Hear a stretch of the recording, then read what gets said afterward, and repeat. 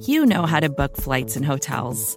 All you're missing is a tool to help you plan that unbelievable travel experience. That's why you need Viator. Book guided tours, excursions, and more in one place. There are over 300,000 travel experiences to choose from, so you can find something for everyone. And Viator offers free cancellation and 24/7 customer support for worry-free travel. Download the Viator app now and use code Viator10 for 10% off your first booking in the app. Find travel experiences for you. Do more with Viator.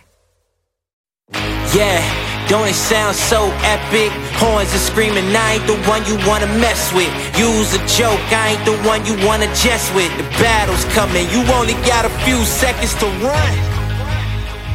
Yeah. Hey everybody, this is Matt from Cincy Jungle. Today we are continuing on with our position by position preview of the Bengals for the 2020 season, and we have come to the linebackers.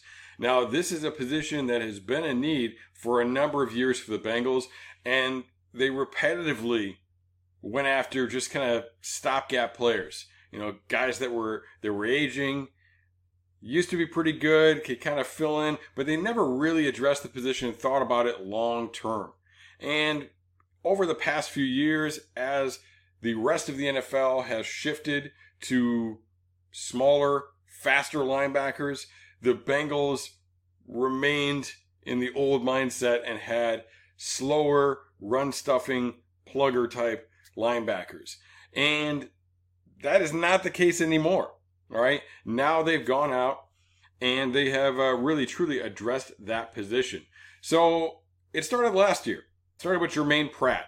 And Pratt is really the returning starter that we're looking at here, as Nick Vigil left in free agency. Preston Brown was cut by the Bengals mid-season, really to make room and create opportunities for Jermaine Pratt. So Jermaine Pratt was a third-round pick in 2019. I actually had him ranked based on his film alone as my linebacker 2. Made some adjustments when I saw some measurables on some other guys. But, I mean, in the third round, he was a great pick. Now, early in the season, the Bengals were only playing him in spots. They give him a few plays here or there, and you see he'd make one mistake and they'd pull him off the field. Now, people would look at his grade from Pro Football Focus and they'd say, well, geez, this guy was a terrible pick. They got to get him out of here. But the fact of the matter is, he wasn't getting enough reps. He had to go through some of those growing pains. You look at Devin Bush from the Steelers. His grade wasn't very good at the beginning of the season either, but he was playing so many reps that it wiped it out pretty quickly, and he came around pretty quickly. Pratt wasn't getting those reps. And because he was getting pulled off the field and only playing a couple reps, you know, one mistake would really stand out. All right, when you play 10 reps and you make one really bad mistake, your grade's going to suffer. All right, your grade's going to suffer greatly for that. If you play 50 reps and you make 2 or 3 mistakes, you know, it's not as bad. It doesn't look as bad on paper. So when Preston Brown was released and he got more time in there, we started to see his grade go up. Why? Because he had that opportunity, and he was able to grow, to develop, and to put together enough positive plays to wipe out some of the negative plays that naturally, as a rookie, he was going to have. He's an excellent tackler, very good run defender. I think he needs a little bit of work against the pass, though. Now, a lot of people will point to, well, he was a safety. How is he not very good against the pass when he's a safety? But look, it doesn't matter. When you watch his film, he's very good filling against the run, good tackler. But in the pass, he can be a little slow to react, and he can take a little bit of rough angles. These are correctable problems, but they are problems right now. So there's something that he's going to need to work on. Hopefully, new linebackers coach Al Golden is working with him on right now. Again, you expect there to be a level of development for rookies. I'm not saying he couldn't develop into an excellent pass defender. I'm just saying right now his strength is certainly stopping the run. Speaking of stopping the run, the Bengals brought in Josh Bynes as a free agent. Now, he turns 31 this month, so he's getting a little bit older, all right? But he's an excellent run defender.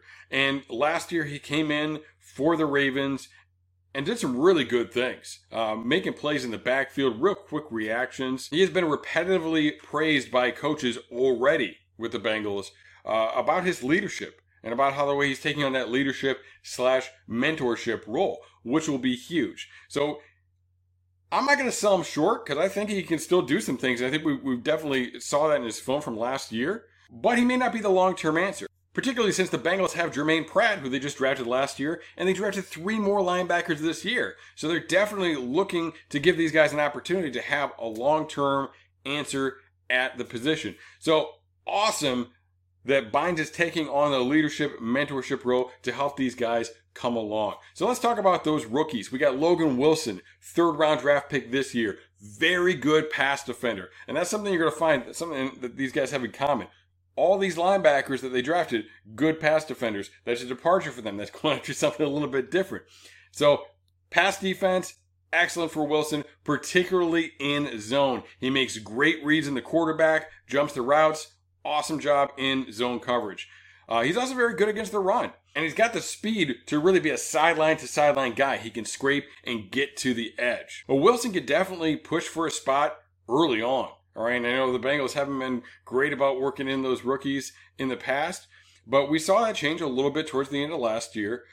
Wilson's going to have an opportunity, and I would expect him to have more of an opportunity in like dime packages and, other passing situations. I would think they try and work him in there because he does have an excellent skill set against the pass. In the 4th round, the Bengals took Akeem Davis-Gaither. This is a guy who broke his ankle, I believe, and wasn't able to run at the combine, but he was somebody who we really thought was going to fly up draft boards as soon as they saw him run. All right, we thought he was going to put up some ridiculous numbers, and he was going to fly up boards, so the Bengals might have gotten a little bit lucky with that. He was really more of an edge in college. He's a lighter guy. He's not a defensive end by any stretch, but the position he played, the role he played, put him out on the edge. And he did show some pass rush skills from that position, in addition to being able to drop off and cover the pass. Last year, we saw guys like Nick Vigil, Sean Williams line up in an edge type of role, even though they weren't defensive ends. So I think we could see that with Davis-Gaither, particularly in some pass situations. Maybe they want to bring in a kind of a change-up pass rusher type of guy. It'll be definitely interesting to see how they play him because he is a pretty versatile player that I think fits into that hybrid linebacker edge / rock down safety kind of guy. I think we'll see similar roles to some of the things that we're going to see with Von Bell from this defense next year. So really cool, really exciting guy. And he has shown the ability to get off blocks and to plug into the middle, even though he didn't really line up in that position much. He shows the skills that are associated with that. So in terms of being, a real in the box, off the ball linebacker, I think he can absolutely do those things as well. That brings us to Marcus Bailey. Bailey is an excellent pass defender as well. He was the 7th round pick for the Bengals this year. Do not let that fool you. Why was he a 7th round pick? Because he's coming off an ACL. This is a guy who's a day 2 talent that they got a great deal on, and as long as he works out medically, he's going to be just fine for the Bengals. Very good pass defender, good against the run as well. Don't be surprised if, like Logan Wilson, he's pushing pretty early and rises up that chain to get an opportunity, because I think both are the modern linebacker. They're the guy you're looking for. They have that skill set to play the run, to play the pass. Don't let his draft position fool you. Don't pigeonhole him based on that. Marcus Bailey could be the future of the linebacker position for the Bengals. A couple other guys we'll talk about. The Bengals have Jordan Evans returning.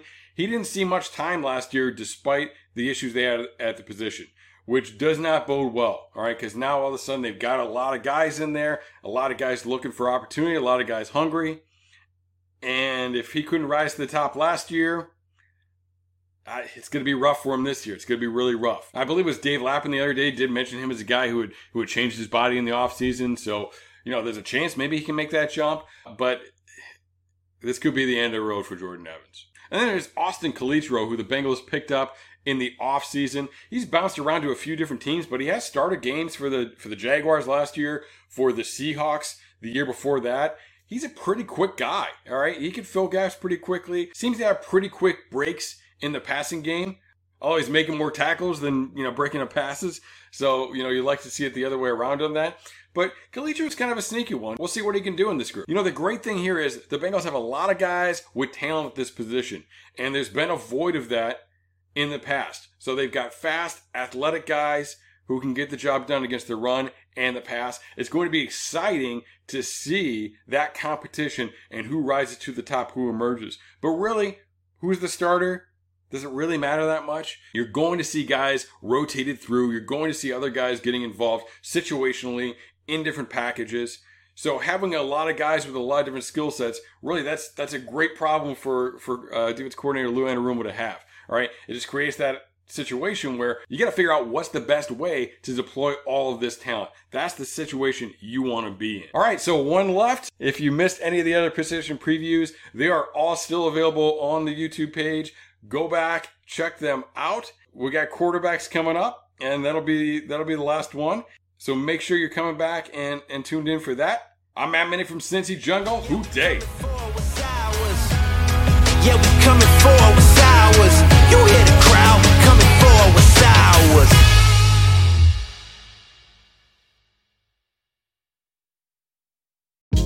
Hey, this is Scott Galloway, author, professor, entrepreneur, and most importantly, host of the Prop G podcast. We got a special series running on right now called The Future of Work, where I answer all your questions on, surprise, the future of work. Questions including, what are we missing when we work remotely? Or how do we handle work-life balance when a major opportunity comes knocking? From the provocative to the technical, we're offering insights you won't want to miss. So tune in to The Future of Work, a Prop G Pod special sponsored by Canva. You can find it on the Prop G Pod wherever you get your podcasts.